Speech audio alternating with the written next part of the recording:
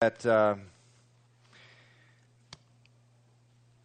although we do need to recognize that voting someone into political office is not going to do anything to change anyone's heart, and it's only by heart change that this country is going to change. Nevertheless, we are called by Jesus to be salt of the earth, and I believe that we need to, because of that command and a number of others, we need to take part in the voting process. And I also think that we're not only accountable to God to vote, but how we vote. We are accountable on how we vote. The Bible has a lot to say about righteousness. The Bible says that the righteousness of God will exalt a nation. And so we need to be thinking about these things, even as this Tuesday comes and we cast our vote. And so let's remember that. We are going to be this morning continuing our study in 2 Corinthians. Please rise. 2 Corinthians, as we read God's Word, we're in chapter 13. If you need a Bible, please raise your hand. Anyone need a Bible? A couple Bibles there. 2 Corinthians. Did I say chapter 13? Chapter 12. 2 Corinthians chapter 12. Paul, by the Holy Spirit, verse 11. I have become a fool in boasting. You have compelled me. For I ought to have been commended by you, for in nothing was I behind the most eminent apostles, though I am nothing. Truly the signs of an apostle were accomplished among you with all perseverance in signs and wonders and mighty deeds. For what is it which you were inferior to other churches, except that I myself was not burdensome to you? Forgive me this wrong. Now for the third time I am ready to come to you, and I will not be burdensome to you. For I do not seek yours, but you. For the children ought not to lay up for the parents, but the parents for the children. And I will very gladly spend and be spent for your souls. Though the more abundantly I love you, the less I am loved. Let's pray. Father, I just pray this morning that each and every one of us, Lord, will leave this room this morning recognizing how much you love us, Lord. Oh, Father, how we have that need, Lord. We're weak. We need to know your love, the abundance of your grace, your mercies, your tender mercies and loving kindnesses, Lord. Please do that work in our heart this morning. In Jesus' name, amen. Okay, you may be seated.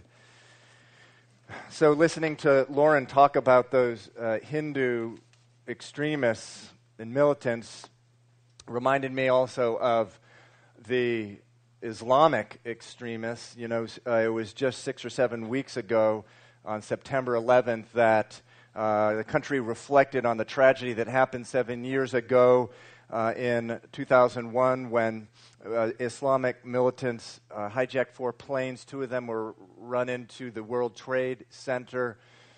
Another one was rammed into the Pentagon.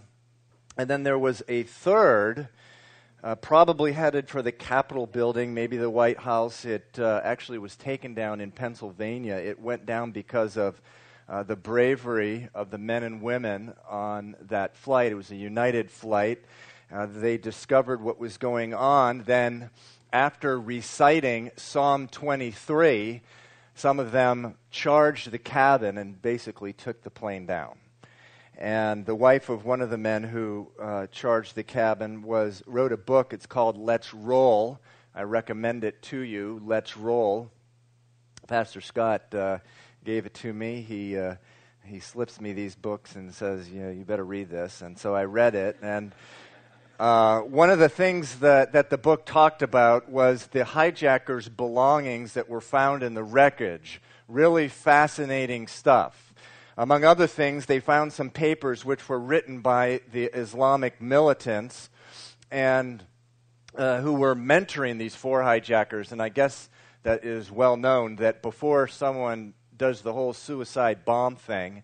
They are actually very closely mentored for sometimes quite a long time period before, right up until it happens, and they just fill their minds with all kinds of spiritual stuff, which they believe is from Allah. And if you read this thing, it was these papers that were found. What were in these papers were instructions by their Islamic mentor of the prayers they were supposed to recite before and right up to the time they were killed. The prayers that they were supposed to recite. And what is so amazing about these prayers is that these hijackers were instructed to repeatedly cry out to Allah for forgiveness over and over again, begging right up to the very end for forgiveness. Now, this is amazing to me because these four men in this plane were just about to do the most ultimate act of sacrifice that their religion called for. They were about to do the most righteous, mighty deed that their God delighted in. They were in the name of their God, and in their religious world and system, there was no greater sacrifice, no greater act of righteousness that a man or woman could do. There was no better way to delight their God than do what they did, and yet, to the very end, they were screaming out, pleading out for forgiveness. That's what they were instructed to do. And really, it is the same cry, that cry for forgiveness, that millions of people living in this world cry out today. They may be spending, and along with that, they may be spending a lot of time trying to do some religious thing, a lot of their time and money and effort on doing some religious thing. For some, it's ramming an airplane into a building. For others, it's taking a pilgrimage. For others, it's going to church every Sunday. Whatever, but at the same time, they're crying out to forgiveness. They think that doing their religious thing is going to get them a little closer to God, but they always find themselves thinking they're so far off still, so they keep crying out for forgiveness. Well, this is the same cry that was in Corinth, before the Apostle Paul showed up in 50 AD. The city had sunk so low. It was, in some ways, it was a first century version of Sodom. It was known throughout the Roman world as a place where there was open and shameless sexual immorality. Even the Romans, never known for their own moral standards, keeping them, used to warn each other about going to Corinth. And that was because even unbelievers who know nothing of God, they know something about the danger of sin. They know something about the danger of sin, that how it can ravage a man or a woman's life, how it strips the soul bare. Sin by sin, it strips the soul. It strips it down. How it chews you up and it spits you out. And when the Apostle Paul went into Corinth around 50 AD, it was a city with men, with women who had ravaged hearts, who had souls that had been stripped bare. And they were crying out to God, any God, there were many of them, for forgiveness. And no one was listening except for one God, the one true living God. He heard their cries. Fascinating verse in Acts chapter 16 where Paul was given a vision. He was trying to go to one place to declare the word of God, but he was given a vision of a man from Macedonia, or this place in Macedonia, which is right just north of Corinth. And in this vision, a man was crying out to Paul to come and help. And he was not crying out for money or for food, or because he was, about to be tortured by his enemies. He was crying out for grace. And that's the cry of millions of people throughout the world. And it could be the cry of some of you this morning. He was crying out for grace. And that's what every man and woman woman needs so desperately. They need the grace of God. And so Paul went into Corinth, and when he got there, God told him, I have many in this city. That's chapter 18 of Acts. You can read that. I have many in this city who are crying out for grace. See, God is faithful to respond to those crying out. If anyone ever asks you, well, what about the person in the middle of the jungle who's never heard about Christ? The Bible teaches if they cry out for grace, someone will be sent to them. And that's why Jesus said, go into all nations. And so that's why Pastor Bob and Lauren are in India, and that's why we are told to send out. So Paul went into Corinth, and he declared, I have good news for you. There is one God, and this one God who made heaven and earth sent his Son into the world, his Son Jesus Christ. And just as the prophets foretold, this Jesus made the lame walk, he gave sight to the blind, he gave hearing to lepers, he gave hearing to the deaf, he raised the dead, and he declared salvation for anyone who had ears to hear. And he declared that salvation, that God so loved the world that he gave this Jesus Christ to the world, the sin of which your whole life you've been crying out for this forgiveness, the sins that you've been crying out for something to forgive, they were laid on him.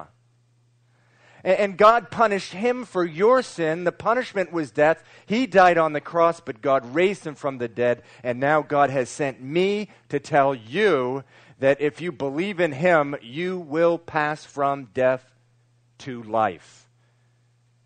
And that sin that so weighs you down, he will remove it. More than that, he promises he will remember it no more. The soul of yours that has been stripped bare, he will fill it with love. Your heart which has been ravaged, he will restore it. And you can stop pleading, begging for the rest of your life for forgiveness, because you can be forgiven now if you embrace this Jesus. And so the Corinthians had never heard anything like this, and by the grace of God, many believed. They were filled with joy. God began his mighty work of grace in their life, and a love feast began that went on and on. And if you're sitting here this morning and you've never invited God to do that same work of grace in your life, please do not leave this morning until you do just that. You invite him into your life to do that work of grace. Well, Paul stayed in Corinth 2 or 3 years teaching them the grace of God, and then he left to Ephesus to begin a work there. So what happened in Corinth after he left? What happened in Corinth? Well, someone came to disrupt the love feast. Last Sunday night, we finished up the book of Nehemiah, which was about the rebuilding of the walls around Jerusalem.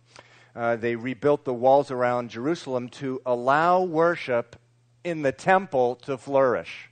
They were so scared of their enemies around Jerusalem, without walls, they were just left open to attack. They built up walls around Jerusalem, and worship was allowed to flourish. And we read about this incredible worship party they had. I mean, it was incredible. It was wonderful to read about. But as soon as, what did we see last Sunday night? As soon as they did so, they had this worship party, the walls were rebuilt, what happened? Well, some men weaseled their way back in through the walls and began to disrupt the love feast, the worship party. And as you read through the Gospels, that's why Jesus often says, pray and watch. Pray and watch. He says this to his disciples. Pray and watch. Why? To guard against that very thing happening in your own life. Because when you have a victory in your life, whether it's at the time you were saved or at any time after, Satan's going to be coming right in to disrupt your love feast. You were born again into God's kingdom to have a love feast with God. That's what it's all about. And that's why the news is so good. We read this morning about India. Millions upon hundreds of millions of untouchables. That's the lowest caste of India. Know nothing about hope, know nothing about forgiveness, know nothing about love. And that's why the news is so good for them. They're being called into a love feast, but Satan wants to disrupt it. Jesus warns us so very clearly about that. Watch and pray. And so that's what happened in Corinth. Paul left. Certain religious men came in, and they began to disrupt that love feast. They began to attack Paul. You know, Paul told you, they said, that all you need for a relationship with God is faith in Jesus. He was wrong. Yes, you need Jesus, but let me tell you what you also need. And they came up with this long list of religious rules. And as soon as you come in with that list into any group of believers, the attention will be drawn off Jesus and onto the list, and the love feast will die. That's why we need to watch and pray. But that's exactly what did happen in Corinth. And so all it took were a few carnal religious people riling up a few other carnal people in the name of religion, and division came in. And that's what these men did who came in after Paul. They called themselves super apostles. Actually, as we've discussed in the past, the word there at the end of verse 11, most eminent apostles, the NIV translates it super apostles. They went around calling themselves, well, we're super apostles. And, who is Paul? He's just an apostle. We're super apostles. And they boasted about their educational degrees. They boasted about the people that they knew, the miracles they had done. And some of the weaker believers in Corinth, the more carnal Christians, were won over, and they sent a message to Paul in Ephesus, and they said, hey, Paul, there are men here, religious men. They look like they're real important men, and they have a real impressive resume. And, come to think of it, you never showed us your resume. What's your resume, Paul? And so in chapters 10, 11, and 12, Paul responds to this, and he says, look, I don't want to do this, but if you're so weak and carnal that you're insisting upon it, I'll do it. And it's really interesting, instead of spending time on all the miracles that he had done, and there were many miracles, just look in the book of Acts, there were many miracles that Paul did, he lists off actually his sufferings with them. It says in chapter 11, right in the middle of his defense, in verse 23, in labors I've been more abundant, in stripes. A stripe was a whip. A stripe was a beating from a whip that went below the surface of the skin. It says, in stripes more above measure, in prisons more frequently, in deaths often. From the Jews 5 times I received 40 stripes minus 1. 3 times I was beaten with rods. Once I was stoned. 3 times I was shipwrecked. A night and day I have been in the deep, meaning in the middle of the ocean. And so you see a man or woman, what he's trying to get across here to the Corinthians, what he was trying to get across was a man and woman or a woman who is not a servant of Christ, who is just coming into church and they have some motive for something else other than the worship of God. They will take off as soon as the suffering comes. And then there's always a test of suffering in our life, and that's sort of what we were in the last 3 weeks when we were talking about the thorn. There will always be a test of suffering in our lives, but we're called to persevere. And in that perseverance is when we really learn the love of God. But someone who's not a servant of Christ will take off as soon as things get tough. And so Paul goes over his sufferings. Now, at the beginning of chapter 12, Paul did share with them a revelation that he had received. These people had been boasting about things and visions they had seen, and he does share with them in chapter 12 a revelation that he had received. But then, as soon as he brings it up, he returns right back to his suffering, talks about the thorn in his flesh, and he just uses his suffering as an excuse to talk about what again? The grace of God upon which the church was started. He says in verse 9, and he said to me, that is, God said to me, my grace is sufficient for you. That's one of those verses that I recommend to all of you. Type it out or write it out, cut it out of a piece of paper, put it on your doorpost. My grace is sufficient for you. And so, a servant of Christ, or a person actually. Remember, Paul is making a contrast between a servant of the Lord, a servant of Christ, and someone who's not, because these people who had been attacking him, he's just proving his case that they were not servants of Christ, and by bringing up grace yet again, he's just trying to get across the point that someone who's not a servant of Christ doesn't want to talk about grace. Because a pastor who talks about grace can't control his people. He can't control them in the flesh. Because grace liberates people. It frees them. And so when a pastor or a teacher or a super apostle, whoever, starts talking about the law, they do so because, among other reasons, they're trying to control them. And I've heard so many stories of pastors laying on fear and the law. They're trying to control their people, make sure, they don't go any other place. If I put enough fear in their lives, they'll never leave this church because they'll realize that they have to stay at this church and all the law and the rules that are there in order to stay with God. And so they can't. You can't control someone with grace. But what you can do is, with grace, is release someone to the control of God. And that's why we preach grace.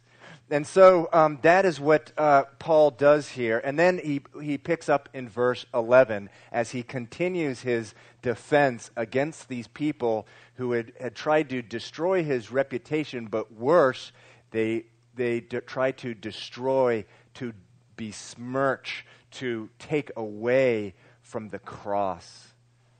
Jesus said when he died on the cross, it is finished. All the work that you need for a relationship with God is finished. They tried to add to it, and now they're attacking that message. And verse 11, Paul says, I have become a fool in boasting. You have compelled me. You made me do it. For I ought to have been commended by you. In other words, you should have... You should be blessing my name. You should be thanking me. For in nothing was I behind the most eminent apostles, meaning in no thing did I fall short of what these super apostles say they are. Then he says, though I am nothing. Truly the signs of an apostle were accomplished among you with all perseverance, in signs and wonders and mighty deeds.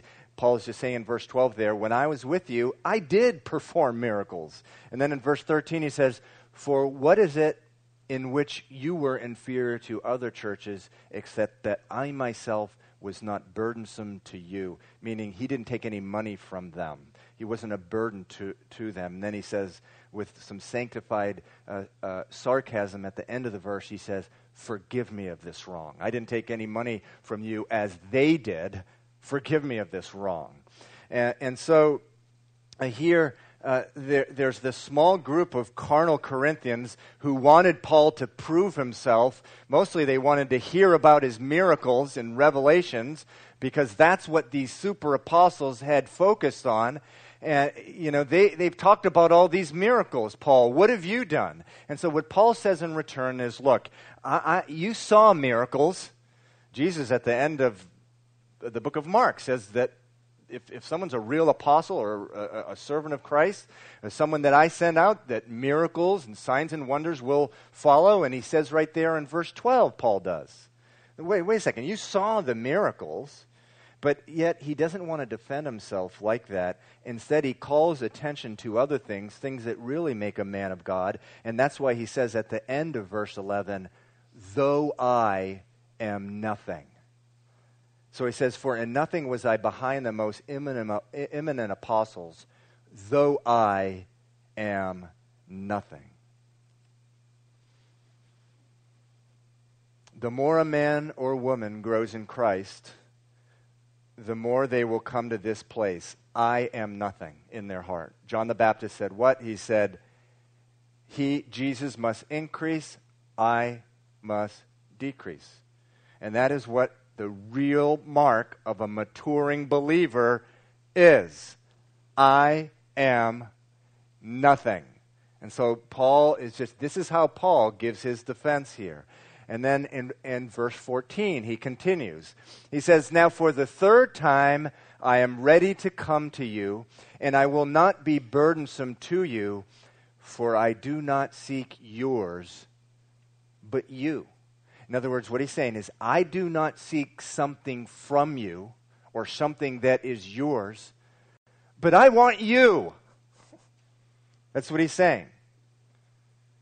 And this is the heart of a servant of Christ towards other people. It's so radically different than anything you'll see anywhere else in the world.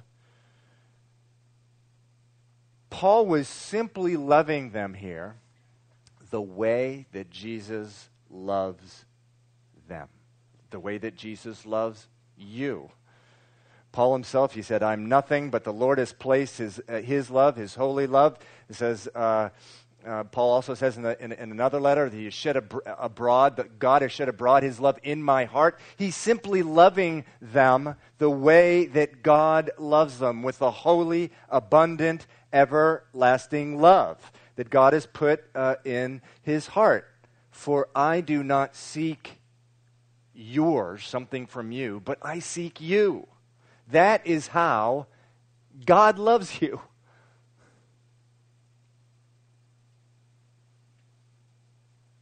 That's how God loves you. He doesn't want things from you. He doesn't want your money. He doesn't want your relationships. He doesn't want your time. He doesn't want your career. He doesn't want your possessions. He wants you.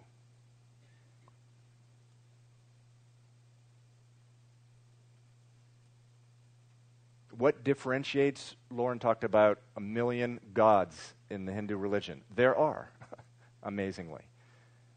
None of them talk about hope. It's all about what these gods want from the people, to take from them. God doesn't want to take anything from us. He wants us. He doesn't want our things. He wants us.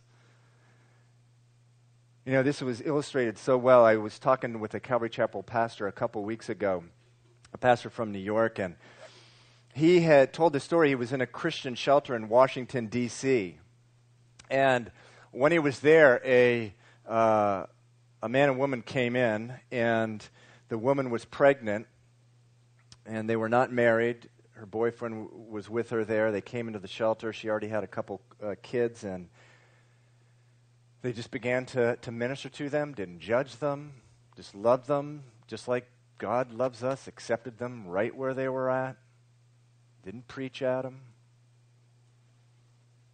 But over time, they got the opportunity to share Jesus with them. And the woman, who was pregnant, gave her life to Jesus. Her boyfriend, he didn't. And he started getting more and more uncomfortable, and she started growing with the Lord and reading the Bible and really annoying her boyfriend. So he took off. I think his name was Bob. Let's just call him Bob. Bob took off. And so the pastor, Pastor Rick, was there and witnessing all this. And a few months later, he took off from Washington, D.C., back to where he lived in Oregon. And he was driving in Oregon, and all of a sudden, there's this guy hitchhiking on the side of the road. It was Bob. And he was like, ho, ho, ho, this is good. And so he drives up alongside of this guy, and the guy opens the door, and I don't know how many of you who have been hitchhiking actually hitchhiked on our honeymoon. Hey, you are poor and in love, go for it. I highly recommend it. Just do it in a place that's legal. Steffi and I went to Ireland, and we hitchhiked around. It was a wonderful thing. But any of you who's ever been, anyone been hitchhiking? Some of you older people? I know some of you.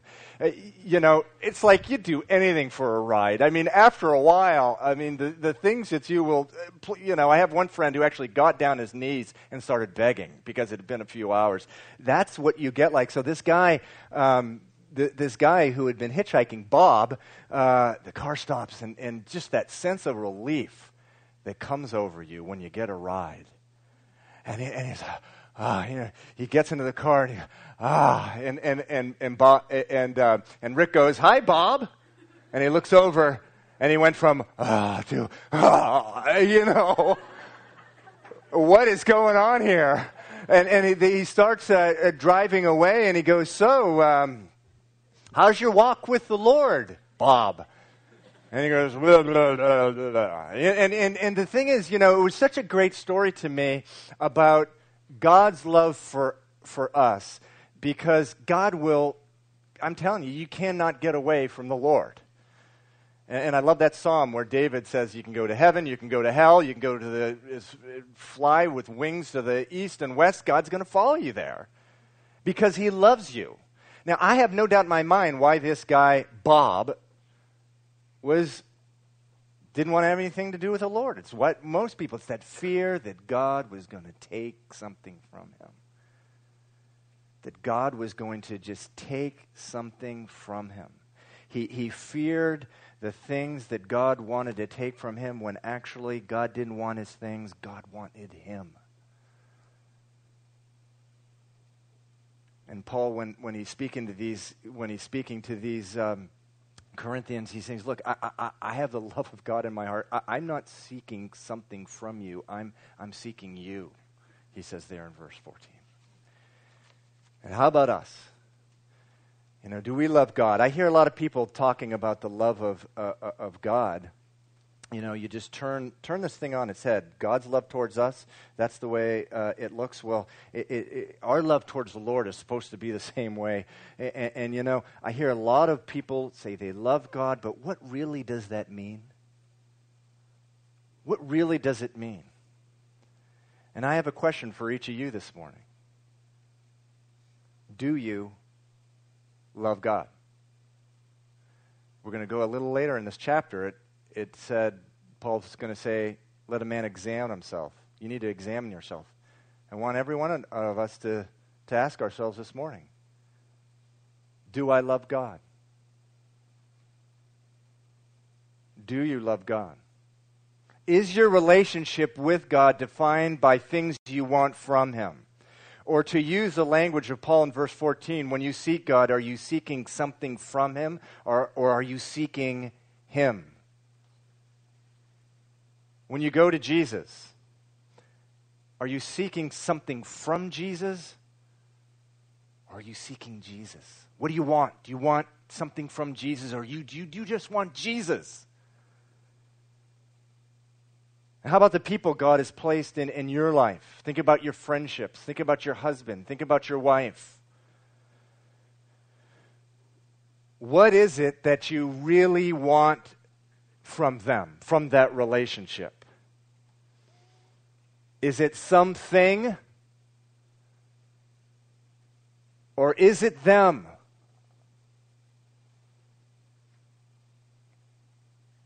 Ouch, that's just so convicting to my own heart. And that's what I love about the Christian life. It's just so impossible.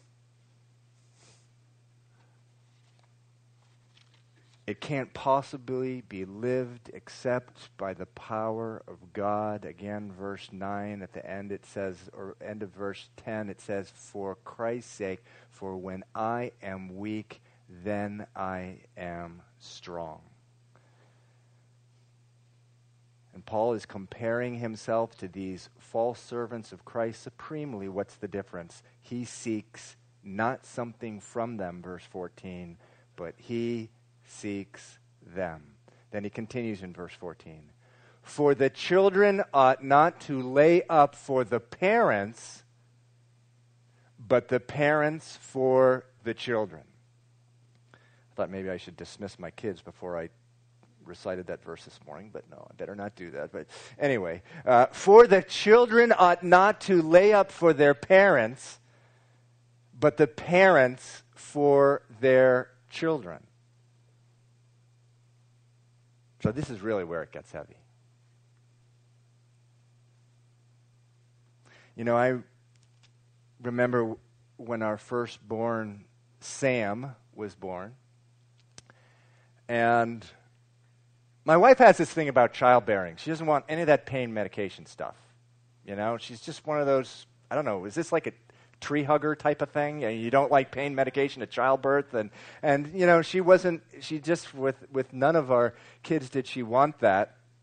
2 of them came so fast she didn't even have the opportunity to have it happen. But anyway, with 3 of them, she was offered the opportunity. She said, no. And I remember our firstborn just having to witness this. And I have to be careful because she gets a little embarrassed when I talk about these things. But I remember, you know, sitting there. So I'm 29 years old. This is my first child. And my child is, you know, coming down the womb. And I mean the pain that she was going through. Whoa. I did not know pain like this existed. I mean, I had a newfound respect for women at this point. and you know, okay, this is really going to get embarrassing. You know what I started thinking of? My mother. Now, what a horrible thing. My wife is in all this terrible pain. I'm thinking of my mom, but I started thinking about all my mother went through. 29 years old, it took 29 years, but I'm thinking, wow, just the things that my mother went through. Raising me as just a young baby, and it just all of a sudden it started coming into my mind here, and this very concept here Paul is talking about when he says, "For the children not to lay up for the parents, but the parents for the children." You know, you raise kids, and they're such a delight and blessing, but guess what? Sometimes they go through these seasons, you know, these irrational seasons of their life where they don't think quite the same thing about you. You know, Mark Twain said, when I was 14 years old, I thought my dad was the most ignorant person on the face of the earth. By the time I was 24, I couldn't believe how much the old man had learned in 10 years. I mean, you know, that's what kids are like when they're about that age, you know, and they have these attitudes. It doesn't matter. You're a parent, and you keep pressing on no matter what. Paul says, again, verse 14, "For the children ought not to lay up for the parents." Now remember, these Corinthians are his spiritual children, but the parents for the children. "And I will very glad," verse 15, "I will very gladly spend and be spent for your souls. Though the more abundantly I love you, the less I am loved." Though the more abundantly I love you, the less I am loved. You know, I'm in Luke chapter 15 in my devotion time, and the story of the prodigal son. There can be no better illustration of this very thing between a parent and the child, illustrating the love of God towards us, but also illustrating how God's love needs to be reflected through us into other people's life. Just not going to go through a whole lesson on the parable of the the prodigal son. But if you remember, the one son, the younger son, asked for his inheritance before his father died. And by the way, that is exactly what happens when you give your life to Christ. He gives the entire inheritance now. but in that parable, the entire inheritance was given to the son. He goes off, and it's interesting. His older brother described what he had done. He had devoured the inheritance with harlots, and that's what we do with sin in our lives. We devour the inheritance of God. But anyway, as many of you remember the story, he devours everything. He's way far off, and he's looking at pig's food thinking, wow, how I would like even what they're eating right now. And then it says he came to himself, and he said, how many of my father's hired servants have bread enough to spare? I'm just going to go back and just become a servant. I'm just going to go back and just become a servant. In other words, best case scenario will be, my dad will want something from me. He'll let me back, and he'll just want something from me. And little did he know the truth. God didn't want anything from him. He wanted him. And one of the most glorious verses in the whole Bible, Luke, actually it's 15, verse 20, it says, as he made his way home, it says, and came to his father, when he was still a great way off, his father saw him, had compassion, he ran to him, fell on his neck, and kissed him. He didn't want anything from us. He wasn't seeking things from his son. He wanted his son. And that's how God loves you. If you're fearing this morning coming to the Lord, quit fearing about things he wants to take from you. He doesn't want things, he wants you. And so Paul, there's this description of what a real servant of Christ is. He's just describing the love of God and this comparison between, someone who serves Christ out of the right motive and these other men who had served him from the wrong motives. And he's comparing it to just a parent. And these were spiritual children, and this is how a parent is. I heard this other story about a teenage boy who left a bill for his mother on the breakfast table when he went off to school, and the bill said this: mowing the lawn, $2, drying dishes, $1, raking leaves, $3, cleaning the garage, $4, total $10. Love, your son. And so when the mom read it, and she just read it and put it down and went about doing her things. But, when this kid got back, there was a bill waiting for him. It said, ironing clothes, $0. Mending socks, $0. Bandaging cuts, $0. And you can add 1,325 diaper changes, $0. 10,000 cooked meals, $0. Love, mother. And so Paul says, though I love you all the more abundantly, the less you love me. And that's the wonderful story, by the way, of the prodigal son. You get this picture of this guy. He doesn't really even love his father that much anymore because his heart had been so hardened. And it does take a while before you get back into the body of Christ and you recognize how much God loves you. But he's sitting there, not really loving his father, and his father's embracing him. Fell upon his neck and was kissing him. And so this is the kind of love that marks a real servant of the Lord. And I just want to skip down to verse 19. It says, again, do you think that we excuse ourselves to you? We speak before God and Christ, but we do it all things, beloved, for your edification, for your building up, for your building up. What separates me from being just another phony Christian?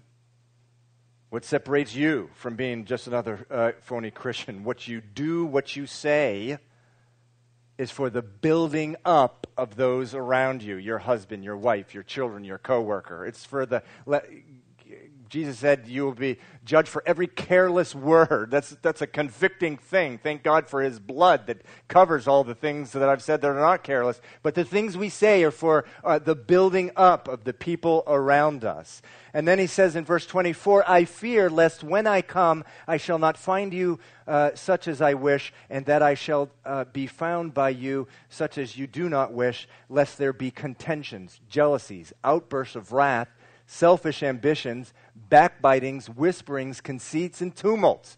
So some of them had left the grace of God, and if you ever wonder where your life will lead you after you leave the grace of God, look no further than verse 20.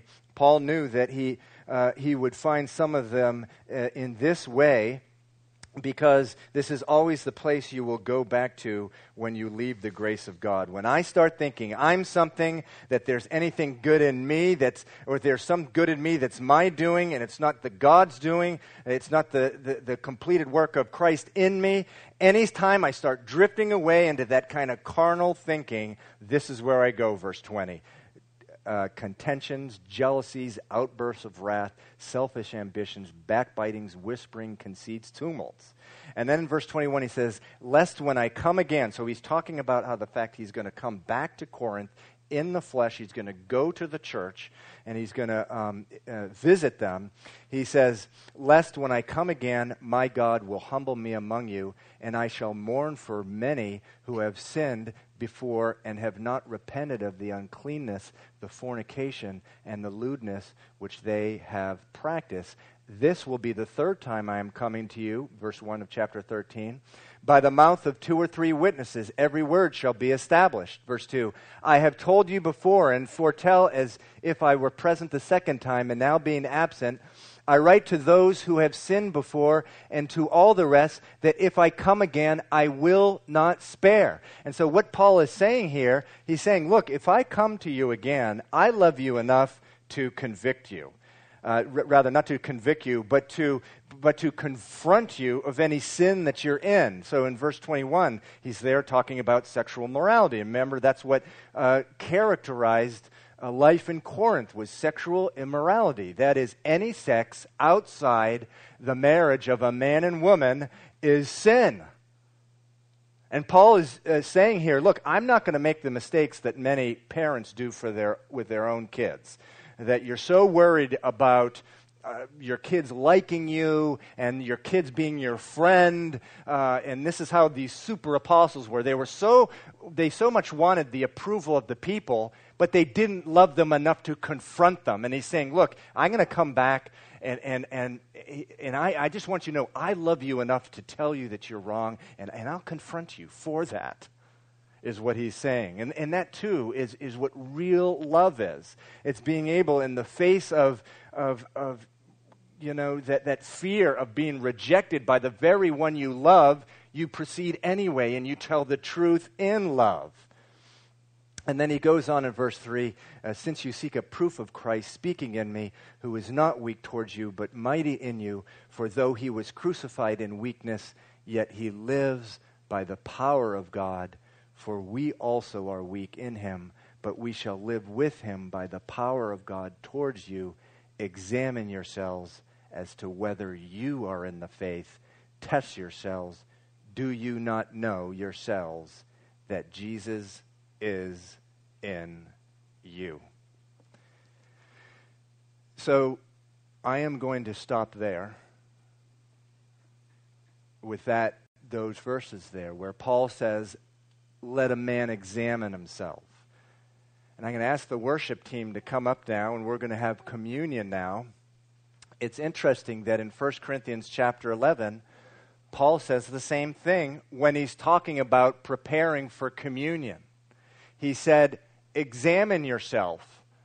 Examine yourself before you take this cup, before you take this bread.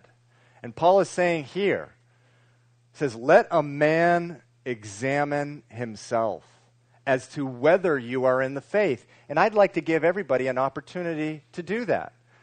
He defines here what it means to be in the faith. He says there at the end of verse 5, it's someone who has Jesus Christ in them. someone who has Jesus Christ in them. And I want you to really ask yourself this morning, have I ever come to the place in my life where I have gotten off the throne of my life and allowed Jesus to take seat on the throne? Have I ever done that in my life? And you know, it's so easy to think sometimes that we spend life in church, going to church, and we think that because we're in church, that somehow that makes us a Christian. But that doesn't make us a Christian any more than me sleeping in a garage makes me a car. In fact, that's what many people do. They go with this religious thing, this religious ritual, and they're in church and they're sleeping. They've never been made alive by the Spirit of God. The Bible says that unless a man is born again by the Spirit of God, he cannot see the kingdom of heaven. When Jesus started the first communion, the Lord's Supper, on the night that he was betrayed, he did it for Christians. And so, if you have never in your life given your life to Christ, ask them in your heart. This says, let a man examine himself, and it goes on to say, if Jesus Christ lives in you, if you're a Christian. If you've never done that, if you've never asked Jesus in your life, while we're having communion, and the worship team here, Albert and Rich are playing, come up and pray with me. Actually, if I can ask now, everyone who's been asked to pray, if they could come up right now. We're going to have several couples here praying. Come up and pray with them and put a stake in the ground this morning. That you're not going to rely when you die and go to heaven, you're not going to rely on your own good works to get into heaven. You're going to rely on Christ in you. It's a simple prayer of faith, asking Jesus in your life. Or, if you just, before communion, you want to pray with a brother or sister. You've been holding on to something in your life, some sin, some habit that's not glorifying to the Lord, something that some spirit of unforgiveness or bitterness towards another believer or really anyone in your family, anything that you want to just pray with a brother or sister. I invite you to come up now, and this isn't to lay a guilt trip on anyone. Exactly the opposite. What we don't want to do when we take communion is, the Bible says, trample on the blood of Jesus or on the cross. When Jesus died and his blood was poured out for us, we can have salvation. His blood covers all our sin. But when we ask Jesus in our life and then we go out and we take advantage of that grace, and by sinning or getting involved in something or someone we have no business getting involved in, the Bible says we're trampling on the blood of Christ. We shouldn't take communion when we're laying hold of some sin like that in our life. Well, this is an opportunity this morning to pray with your brothers and sisters in Christ and to release anything that may be in your life over to the Lord. And then everyone else, at the time that anytime you'd like, while Albert and Rich are playing, just there's communion tables right here. I believe there's 4 of them. Just at any time they're playing, just go right up to them and take the grape juice, take the cracker, and we'll have communion together. Okay.